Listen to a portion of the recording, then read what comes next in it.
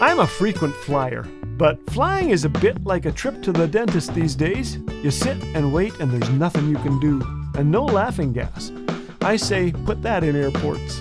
While taxiing, a plane stopped and returned to the gate. 2 hours later, it finally took off. The passenger asked a flight attendant why and was told the pilot was bothered by a noise in the engine. It took us a while, but we finally found a new pilot. Whoa! You know, we do that, don't we? Rather than face serious issues and confront our problems, we ignore them, hoping they'll go away.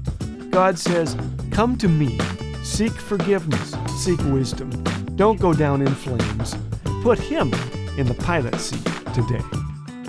This is Laugh Again with Phil Callaway. If you'd like to hear the regular daily program or discover all things Laugh Again, visit us at laughagain.ca.